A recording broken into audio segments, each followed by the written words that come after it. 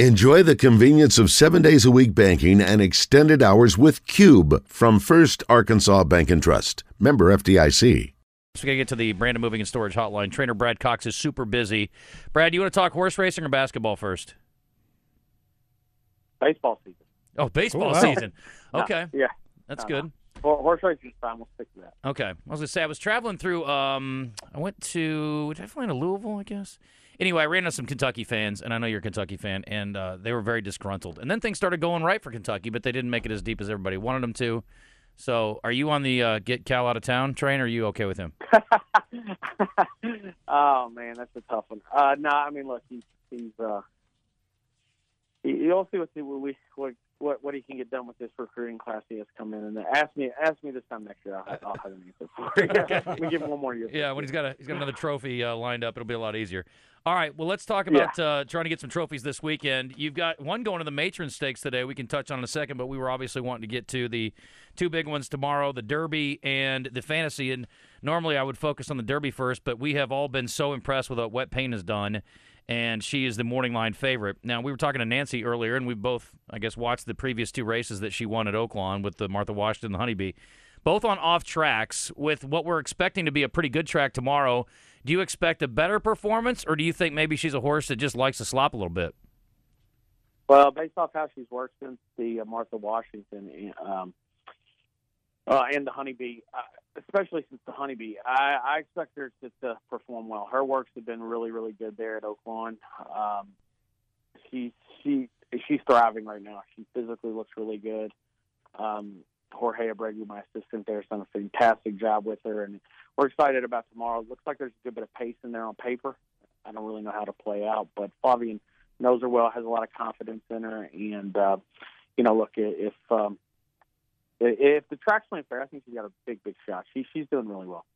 I love that gear she has. It's just a different gear that the horses don't have. What is it in her? I guess good off and pedigree, I suppose.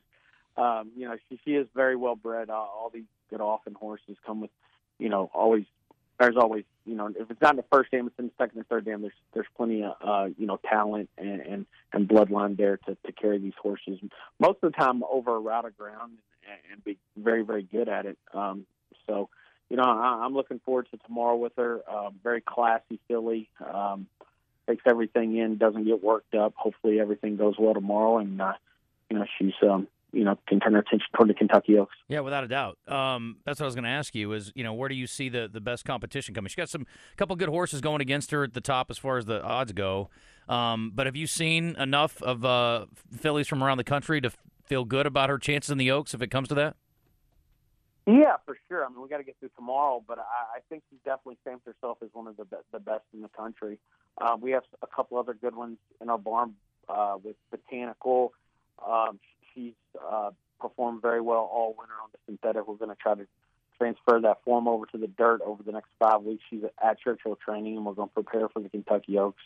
Punch Bowl's going to the Ashland next week. She had her nice work this morning at Oaklawn. She'll ship this weekend over to Keeneland.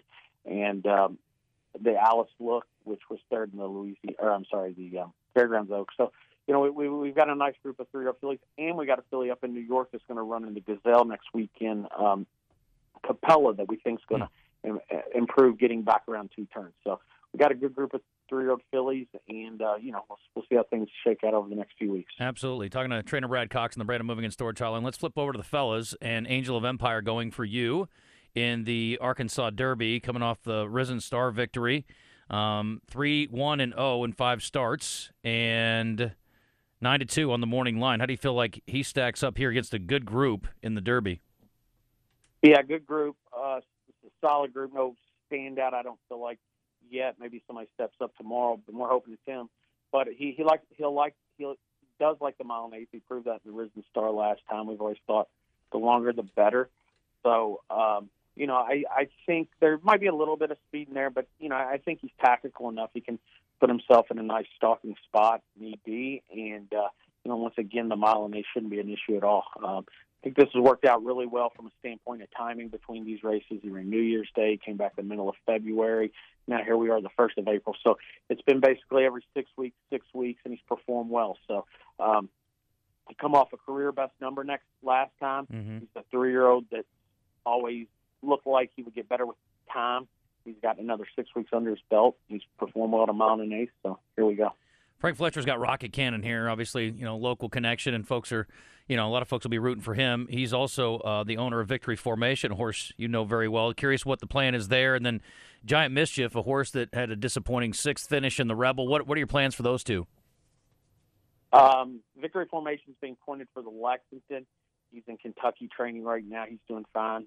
He did have a setback with a stall injury that was it was minor, but it did require a week of missed training. It's resolved itself. Giant Mischief's getting a break. He had one work post-Rebel. Still was not happy with the way he was moving, so he's just getting a break right now. Nothing major, no surgeries or anything, just needed time, and hopefully we'll see him back this summer. Seems like there's one big favorite forte a lot of people are talking about. How much can you see a horse improve, like you're talking about, 6 weeks, to maybe close the gap that some people feel like is in between the top horse and some of the other horses? The improvement you see these days. Yeah, in regards to Forte, he's obviously very good. I think right now there's no doubt he's the leader of the group.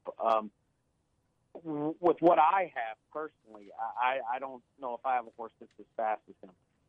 Could my horse improve and could he regress? Yeah, that's what I have to hope happens. But overall, you can see progression and easily with these horses in regards to how they're working. Or perfect example goes just right back to Giant Mischief. We were not happy with the way he was training and how he breezed out of the Rebel. So, he got his break. But, they all need breaks at some point. So, you kind of they're young horses. They're still developing, and you can definitely see it in their works and just how they physically look lots of times as well. We ended up with a short field, Brad, in the Matron Stakes today at Oaklawn, a new stakes race, and Monterey is 5-2 on the morning line, and obviously not a lot of prices in here other than I'm the Boss of Me, which is 15-1 on the rail. How's the training been for Monterey leading into this one?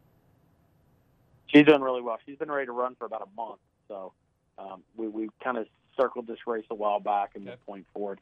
She's done really well. Listen, there's a couple other really, really good fillies in there. I think it's scratched down to a 4-horse field now. Mm-hmm.